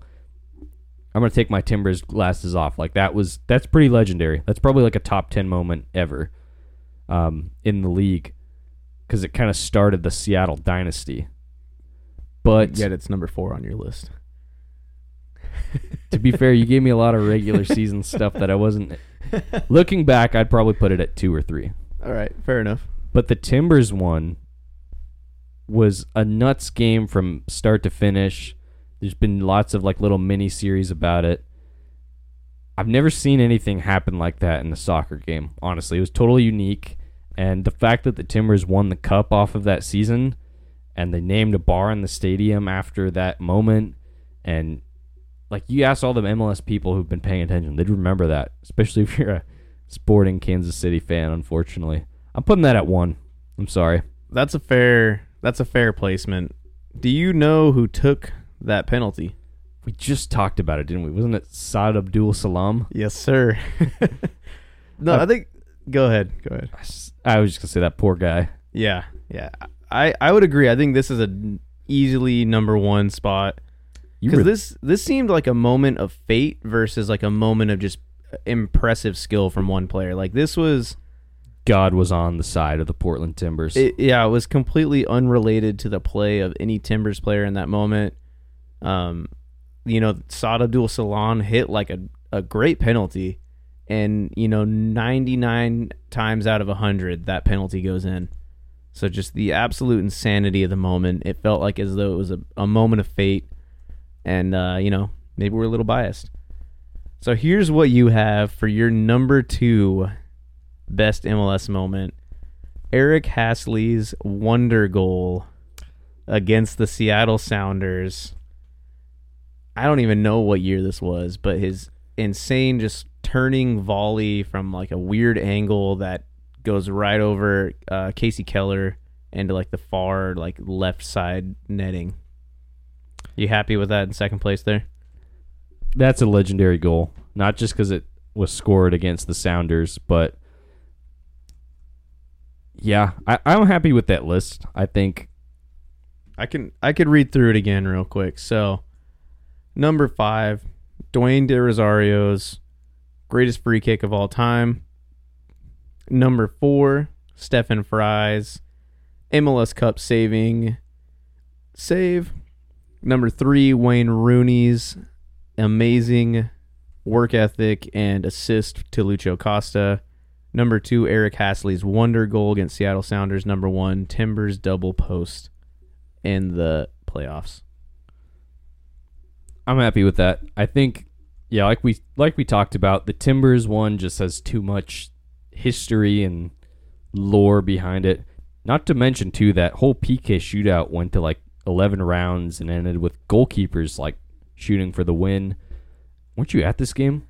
I was. Our legendary. I don't even want to say arguably, but yeah, definitely the best game I've ever watched, and I was lucky enough to be there in person. Oh, I don't know if I want best game I watched in person. This last World Cup final was probably the best game I've actually watched, but I wasn't there, so it doesn't count. So your greatest moment of all time is just some Messi goal? I wouldn't say that's my greatest moment, but that was an amazing game to watch from start to finish. Anyways, what's your next one? What do you got for me now? I got a bit of a different take. Okay. So My second list is a little bit of a different direction as well that I think you'll appreciate. I'm going blind rank these 5 MLS expansion fan bases. Ooh. So, I mean, at this point, most of the league is expansion teams, honestly. Fair enough. But I've got a few that I was just thinking about this because Diego Valeri was on Extra Time ranking fan bases, and I was kind of curious. I left Portland off the list. I'll tell you straight up. You don't got to worry about that. But I want to know who you think is it's a good fan base out of these teams. They're not all expansion fan bases, actually, but kind of some teams I associate with that. All right. So Fair enough. Let's see what we got. Right off the gates, Charlotte FC. Oh, that's a good one because that sets the tone because you really have to separate the fan base from the team with this one. If you include the team, you drop them down a lot further. But when you look at just the fan base, they set the attendance record their very first game in the league, and it hasn't really died since then. They've had an amazing attendance for a really not good team. And it might just be recency bias, but trying to think of another team that has a better fan base than them, it's tough. I mean, I know there's a handful out there, but Charlotte has man. I'm trying to run through in my head what teams I would put above Charlotte and think if you have them in there, and I think there's probably 2 that you do. So I'm going to put Charlotte at 3rd. Going right in the middle. Okay. I respect that. We got Charlotte. How about the one thing that keeps me from them putting them a little bit higher than some of the others is it doesn't, at least that I know of, they don't have any cool, like super unique traditions. Not yet. The only one I see online is I see it get memed on, but have you seen their little, like, it's not even a mascot, but they had like a shirt or something with this weird, like, smiley face looking thing with wearing a crown, and it's called Sir Minty. And no, I have not. It's like a soccer ball. Oh, I guess it is a real mascot actually, but he's wearing like a king's robe and like a bunch of like bling around his neck, and I don't know. I'm a fan of Sir Minty. Anyway, next on the agenda, we have Vancouver Whitecaps. That I think has to be like an easy 5th place. I think Vancouver kind of has a little bit of a dead fan base. They play, and part of it comes from them playing in such a massive stadium that they have to like cover up half of it because they know it's never going to be full. So I think I'm going to go Vancouver at 5. That's an easy one. LAFC. Oh man, they're really, really well supported. This is another one for me. You have to kind of separate your own disdain, or at least for me, my own disdain for the club itself. Yeah, I mean, I've said this before, but they're the Raiders fans of MLS. Like, that's so true. They are diehard for their team. It's just like the difference between them and Raiders is like Raiders are not a historically successful franchise. LAFC is a successful franchise, so like their enthusiasm is that more obnoxious from LAFC fans. And I'm not trying to throw shade at Raiders fans. My girlfriend and her family are all Raiders fans, and I just like, dude, the enthusiasm they have. Like, you'll be walking through the grocery store and you see like 2 people with Raiders shirts on. They'll see each other and go, Raiders! It's like they'll like yell it to each other in the grocery store. And I think like LAFC fans have like that same enthusiasm to the point like the first time they came to Portland, I think I told you this story. It was like a really heated game, and like, we were there actually. Remember? You took us, but we sat in different spots. Remember that? Yeah, and like where we were sitting at, like their fan section was huge and like overflowing, and it got to the point where they picked up one of the chairs for like the handicap seats, and they were like throwing it. It was like absolute chaos from them. So that like makes me have less respect for them as a fan base, but their passion, that's really hard. Because I would put them above a Charlotte, but I'm still thinking of two other teams that I respect a little bit more than LAFC. So I think I'm going to go... Oh, man. It feels terrible to put them at 4, so I almost can't do it. So I think I'm going to go with 2. I think I'm going to have to put LAFC at 2. I can respect that. Honestly, they probably travel the best in MLS. I'd say they have a giant fan base in a very short time. And yeah, that's for me, it's tricky because like, where do I weigh, the hooligans that come out and like these mass meetings, it's a few bad eggs, but throwing stuff on the field or ripping out handicap chairs at another team's stadium on their first away visit. I would put them at 4 if I was you, but all right. I was thinking about it, and if you got the 2 teams up that I think you have, then I'm probably going to regret putting them at 2. Austin FC. Oh, man. Is that who you're thinking? No, it wasn't. Austin FC, there's been like a lot of media coverage about, but it doesn't excite me. You know what it excites? It excites Joe Rogan. He's a big fan. Austin FC just seems like they don't travel well. I don't know. It doesn't excite. I don't think they're the greatest fan base in the league by any means. I don't think they're even top 5. So I'm going to put them at 4. Which leaves Sporting Kansas City with the last spot at number 1 for you. That is not the team I was thinking of at all. Were you thinking Atlanta? I was thinking Atlanta or St. Louis. I would have put both those above Charlotte or LAFC. I took Atlanta out of the list because I thought they remind me a little too much of Charlotte. Kind of bigger fan base. I'm curious to see Atlanta in a really bad year. They've had some not great years, but like give them like 2-3 years of consistent unsuccess, I guess. And I'm curious. So your list would be... I should have left Vancouver for last, honestly, because looking back now is a little bit easy. Vancouver at 5. At number 4, Austin. Number 3 is Charlotte. Number 2 is LAFC. Number 1 is Sporting Kansas City. I will say Sporting Kansas City, not the most impressive, but... Solid fan base. Solid fan base in a not huge area, and they pack out that stadium and make it feel really loud for having, like 19K or something like that? Yeah. I think it's not the worst list I could have done. I think I'm happy with that one. All right. Last draft, though. I need you to rank these players based on who you would let date your daughter. Got to rank these 5 guys. Number 1 being who you would be most eager handoff to and let courtship date your daughter. The one that show up for prom and you would be like happy and eager to, see her go. If you to clarify, Jacob does not have a daughter currently. That's right. I'm 23 years old. If Diego Luna's on this list, he's 5. Diego Luna is number 1 on the list. I knew that was an easy Actually, 5. Yeah, that was number 1 on the list. Diego Luna.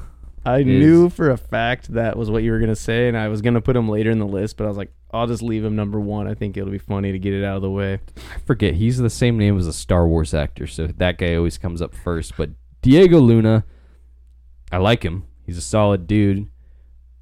First off, he's 20 years old, though, so why would he be taking a girl to prom out of... Well, okay. I know. None of these guys are young enough, or else it's going to end up like that one time we did the football quiz, and it just named random MLS youngsters.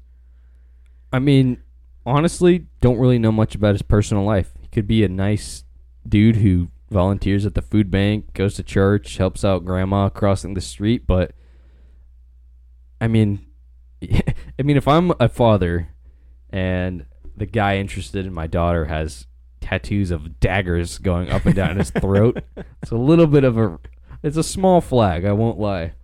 I'm not even anti-tattoo necessarily, but that's a fair statement. I'll gladly put Diego Luna at number 5 myself. Next up, though, Chicho Arango. Is it just going to be RSL's starting 11? I know, but that'd be really funny if I just did only RSL players. I mean, I know all these players, but you're making me like take like a Google search of like their faces and stuff. I'm trying to see who has like any controversies. Like, I will be talking about a random player, and it'll be like, oh, they got arrested for armed battery like 8 years ago in a different country. I don't really know about that. Yeah, no, sorry, I didn't put Andy Polo on the list. Don't worry, man. Chicho Arango, though, like, I mean, he seems like a good dude. Like, he uses a lot of hair gel. I'll say that. So that might be a little bit of a moment where it's like, does he weigh a little too much into his own personal look? Am I reading into it too much? I'm not really sure. I'll take him over Diego Luna, but I'm kind of scared what you have next, but I'll put him at 4. Chicho Arango at 4. All right. I love Colombian food, and he's Colombian, so all right, maybe that would swing me higher up in a different list. Fair enough. Next up, Zarek Valentin. I take it back. I'm putting him at 5. What's wrong with Zarek Valentin? We already, we listened to that podcast two times ago, I think, where we talked about him and Eric Miller for like a long time. And I was surprised how we just kept going back to it and back to it. When you thought it was over, no, we kept talking about... It's still not over. It's still not over. I mean, do you really want the guy who just gets passed around from different clubs all the time? Whoa. Hey, man. I'm talking about soccer here. Yeah, I know. Just think, though. Would he be a nice young man to date your daughter? I know he's currently married. He has kids. He's a good dad. I was going to say, all these players probably have... Did you... I mean, his hobbies include cooking and playing the guitar, according to Wikipedia. I know he was like weirdly obsessed with Oreos. I do know he's a sneakerhead because he'll post pictures of like him, his wife, and their baby like all wearing matching like Nike sneakers. Is that a red flag for you? Like somebody who's weirdly into shoes, or not even like a dating way? But depends on the extent. I think it's the same as most things. If somebody's overly obsessed, I don't know. Some I don't understand it. When I see people comparing sneakers and they're like, I dropped $13,000 on these, I'm like, that's stupid. I mean, ZV. Where are you ranking ZV? Oh, you got man. 1 through 3 left. He's not a bad dude, honestly. I mean, the way I was talking about him last time might sound like it, but I'm gonna put him at 3. I think Oreos are not a healthy snack. And says the guy who drinks 3 cups of chocolate milk a day. Not anymore, man. It's like 2. ZV at 3. Oh, man. Was he at 1 for you? I would have put him 1 or 2. All right. Next up. It's too late. You can't change it. It's all right. Next up, we got Bernadeschi. Mr. Vapes on Plane himself. I mean... In perspective, yes, that does look bad in comparison to some of the other lads on this list where I'm just purely going off of appearance and Oreo obsessions. But I don't know. This guy's been trouble, man, for Toronto FC. He's vaping on planes, getting in disputes with the coaches, and he looks like older Diego Luna. I can see that. Like, Luna, if he didn't go on the villain arc in appearance, but in personality, did. Maybe he's a softie, though. You never know. I mean, he's Italian. Italians are real charmers, usually. Like, there's a real romantic aura about the country of Italy. All right. Oh, man, this list is going to be just, like, I'm just literally going from top to bottom, but I'm putting him at 2. You're probably going to pick some like terrible. All right. Bernadeschi at 2. So I went from 5, 4, 3, 2. Yeah, you just are going straight down.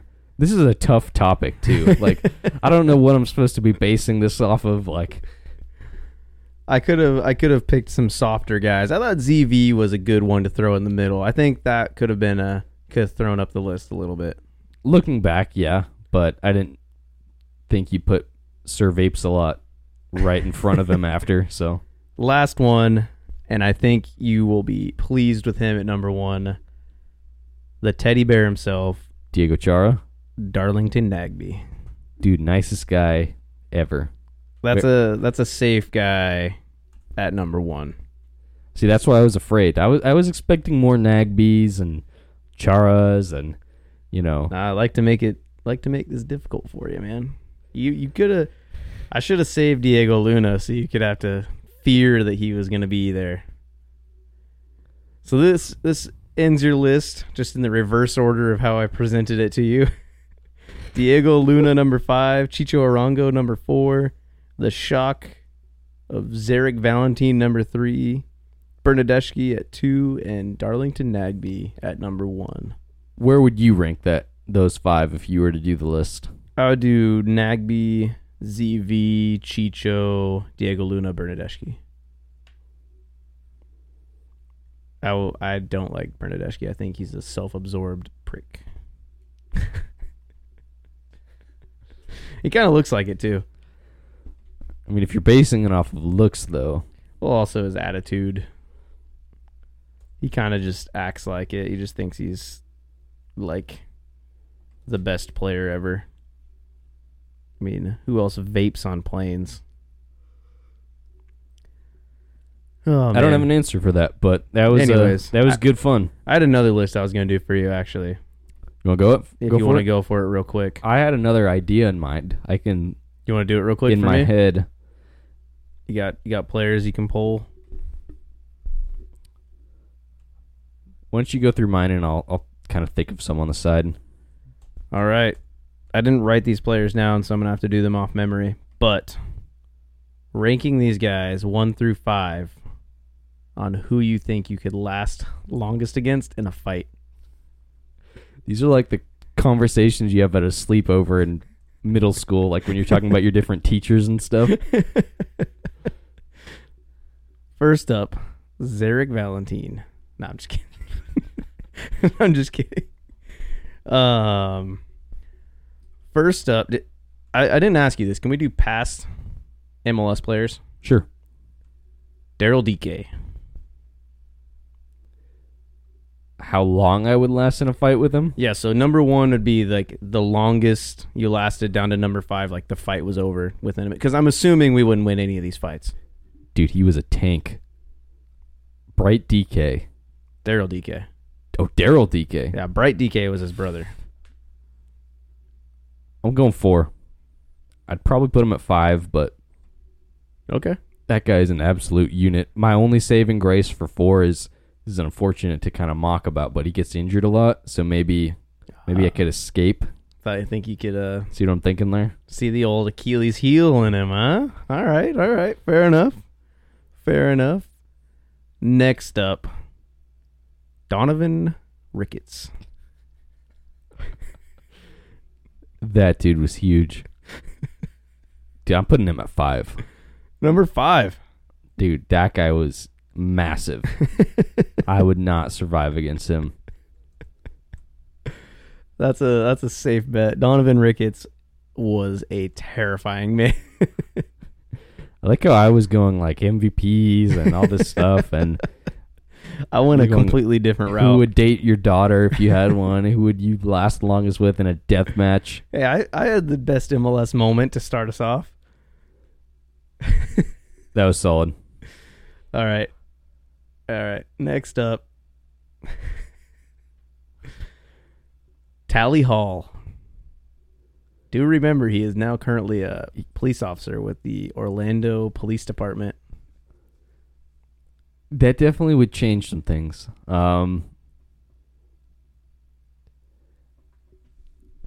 I think, no disrespect, but if you look at those other two dudes, he definitely doesn't have the presence of intimidation those guys do. He looks like it's funny because he's a cop out of the three of them, but he looks the most like just a normal suburban dad. I could see him like working a work from home job doing like tech support or working at the bank. I'll put him at 2. Number 2, Tally Hall. All right. All right. Next up, Zlatan Ibrahimovic. That's who I was thinking you were gonna put. I was gonna put him at 5, but then the Donovan Ricketts really was a. That's a scary one. I'm assuming you're putting Zlatan at 3. I'm gonna put Zlatan at 3. Out of all these guys, he's the one who's most well trained to actually hurt somebody. Isn't he like ridiculous at martial arts? And I think he's a black belt in Taekwondo, which is why he's so insanely acrobatic with his kicks and stuff in the air. And his temperament too would be really like scary. Maybe the other guys you could talk it out of them, or be sly with your words. Zlatan, I feel like he'd have you thinking you're okay, and then you turn around and he just roundhouse kick you in the temple and you die. You seen that video where like somebody's walking by back when he was at like Man United and they hit him or something to mess with him, and then he just goes and like kicks them really hard. Precisely. Anyways, I had a feeling he would end up at this number 1 spot no matter where I put him, but number 1 for you is Diego Chara. Which is funny because he's probably the most aggressive out of any of these guys on the pitch, but number 1. Absolute teddy bear, and he's also super short. Met the dude. I'm a good few inches taller than him, at least, so. Just crazy to think about, even more so when you like watch him play and you see him just body guys twice his size off the ball. All right, so your list of who you could last longest with in a fight, we'll go 1 to 5 this time. You're going to last the longest against Diego Chara, then Tally Hall, then Zlatan Ibrahimovic, till you get down to the bottom here. And you got Bright, and I got Daryl DK, and then Donovan Ricketts, who's just pulling a Francis Ngannou and ending the fight in the first round. It's a deep pull for any non... All right, you got one more list for me? I'm going to go a very similar route. I had a different idea, but I just found this list. You really inspired me with your fight to the death topic, but I'm going to take it a little different approach. All right. If you were stuck on an island, any MLS player, oh, no.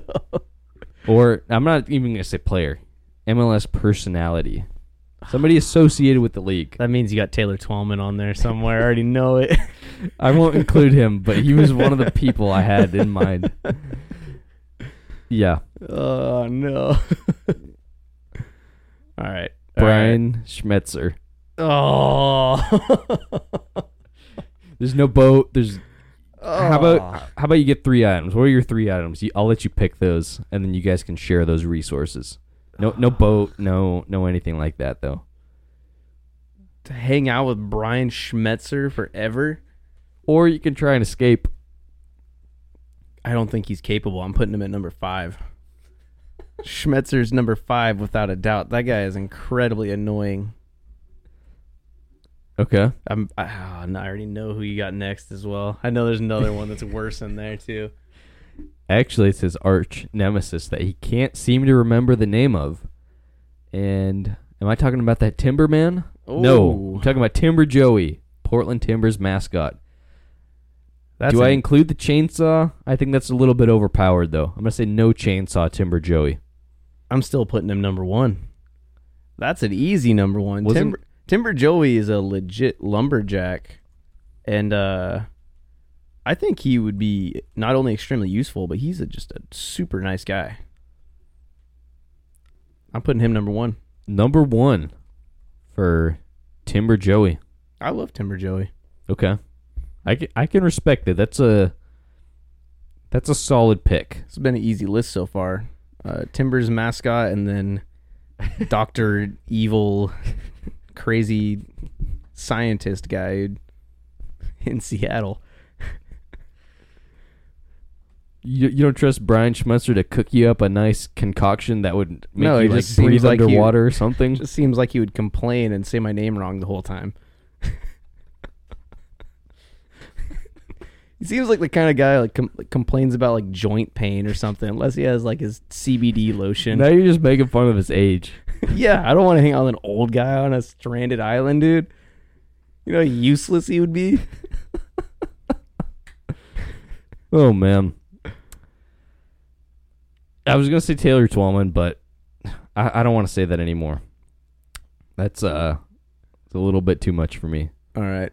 I'm going Andrew Wiebe, MLS Extra Time host. So I actually really like Andrew Wiebe. I think he's funny. He's actually decently knowledgeable about MLS. I do think he would be kind of useless in a survival setting. Do or die. You're going to count on Andrew Wiebe? Oh, man, I wish I could do an impersonation of him, dude. Just his... Yeah, I think I'm going to put him at 3. I think that's a safe bet. Because I have a feeling you got some worse people in store. But I also think that Andrew Wiebe is not very useful in a survival setting. So you're making me want to change a couple answers because I feel like you have me figured out a little bit here. You know, we just talked about him a little bit beforehand. We talked about him actually a few weeks ago. Justin Glad, Real Salt Lake center back. Ooh. I mean, judging off of this week, got a red card in the second minute, maybe a little unhinged. What do you think? I've heard he's actually a really nice guy, like a good family man. Like I'd kind of make fun of him a little bit for RSL because I don't think he's an elite defender, but he's a good guy. He's able-bodied, unlike Brian Schmetzer. I think I'm going to put him at number 2. I think Justin Glad is a solid guy that I could probably... He's like young enough too. I could probably still relate to him. Unlike Brian Schmetzer would be like talking about like the phonograph or like some weird like old technology. Like me and Justin Glad, I think, could like bro out about just random stuff. If you and Brian Schmetzer had one wish, like collectively, he'd use it on one of those things like a science teacher would have with the balls that like hit each other and like just stay in motion constantly. Be like that, or like throat lozenges or something. My throat has been killing me this whole time. You just want something like the soothing halls, like the honey, like the honey flavor.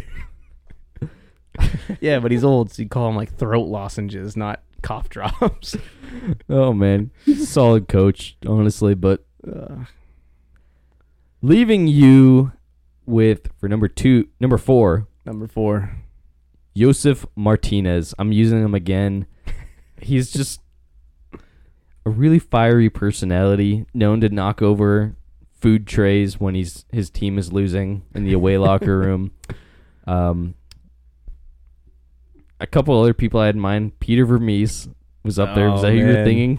No, I thought you were going to do Vanni Sartini. That would have been like... He was another one. I would rather just go drown in the ocean than hang out with that guy. Didn't you used to be a big fan of that guy? I like his work tactically. I think he's just so super annoying. Annoying dude. But, like, as a coach, I like him better than Brian Schmetzer as well. He'd be like the annoying comic relief. Like, you're trying to, like, seriously get off the island, and he's just, like, repeating stuff you say back to him in, like, a high-pitched voice and, like, jumbling up his words. So like surviving with a middle schooler. But instead, it looks like a 75-year-old Muppet with a pot belly. You're not making any friends here. I feel like every time we do this podcast, there's one more target from a different city who you just destroy. Like, picture if you were listening to a podcast and out of nowhere they just dissed like a fan favorite, like a Chara or a Gio Savarese, and Chase every week hits somebody pretty hard. I could make fun of Chara or Savarese as well. Maybe not Chara. Savarese is a little bit easier, but Another one I had in mind was Hernan Losada because, like we were talking about, just be critiquing what I'm eating the whole time. You can't be drinking a soda on your 4-month off season. You missed the playoffs because your coaching wasn't good enough. Oh, man. But, yeah, so you got Brian Schmetzer at number 5. Number 4, Josef Martinez. Number 3, Andrew Wiebe. Number 2, Justin Glad. Number 1, Timber Joey. I'm happy with that list. I wouldn't really change maybe anything from that list. That's a good list. I would, Josef Martinez is easily number 4. Probably number 5 if Brian Schmetzer's not on that list. I don't think anybody would really want to survive with him. Maybe Messi. They're kind of forming that. They're good friends. You know what it seems like, though? That friendship there? It seems like in like middle school when you have like the popular kids and then there's like that one guy, like just annoying kid that just follows them around and is just like super loud. Like that's what Josef Martinez seems like. Seems like the annoying kid that's just like following them around, like repeating what they're saying, like when they say something funny and then laughing too hard at it. Or doing that laugh, I was like that. Where it sounds like you're just out of breath. Yeah. So, okay. That's a weird assessment. Where does Robert Taylor fit into that friend group? He just seems like a good dude, like a likable guy. I don't think he hangs out with them at all. You don't think so? No. If I'm continuing with my like middle school analogy, I say he's like the kid who's just like reading a book, always like not really concerned, but like nobody really dislikes him. He's like still a good dude, like you can joke with. Cool dude. You'd like when you have like PE and you got to pick your teams, you pick him because he's like pretty good. He's like weirdly all right at everything. Yeah. Good at homework. Good at PE. But like outside of class, you don't really hang out with him. You don't really talk to him in the halls too much. It's like your mom invites the whole class to the birthday party, and most of them, the only people who show up are your friends and then him, and he gives you like the best present. Yeah, like super thoughtful present too. I don't think anybody's analyzed Inter Miami's front three like that before. We should do that for every front three. Like analyze talk about the dynamics. Front three and the dynamics correlating with middle school friend groups.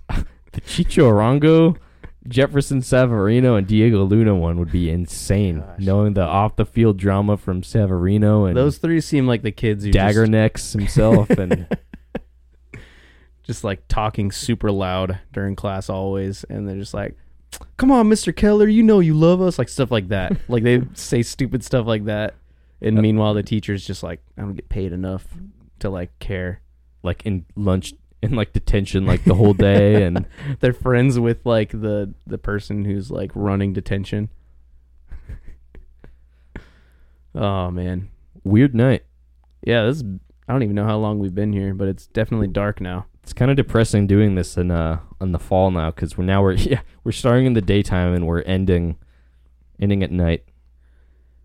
Yeah, solid podcast, solid week. I'm excited for this decision day football we're about to see pretty soon. I'm kind of not. I don't really want to watch. You're a little nervous? I'm a little nervous. I'm not going to lie. I was going to say follow us on Twitter at MLS Netboys on the X, formerly known as Twitter app, but we're having some difficulties on that apparently. Producer Isaac made a Twitter account for us, and Chase just messages us that the account has been like banned for breaching. He's immediately suspended. I think Isaac just set it up and then just started tweeting out heinous things. Just breached every community guideline right away.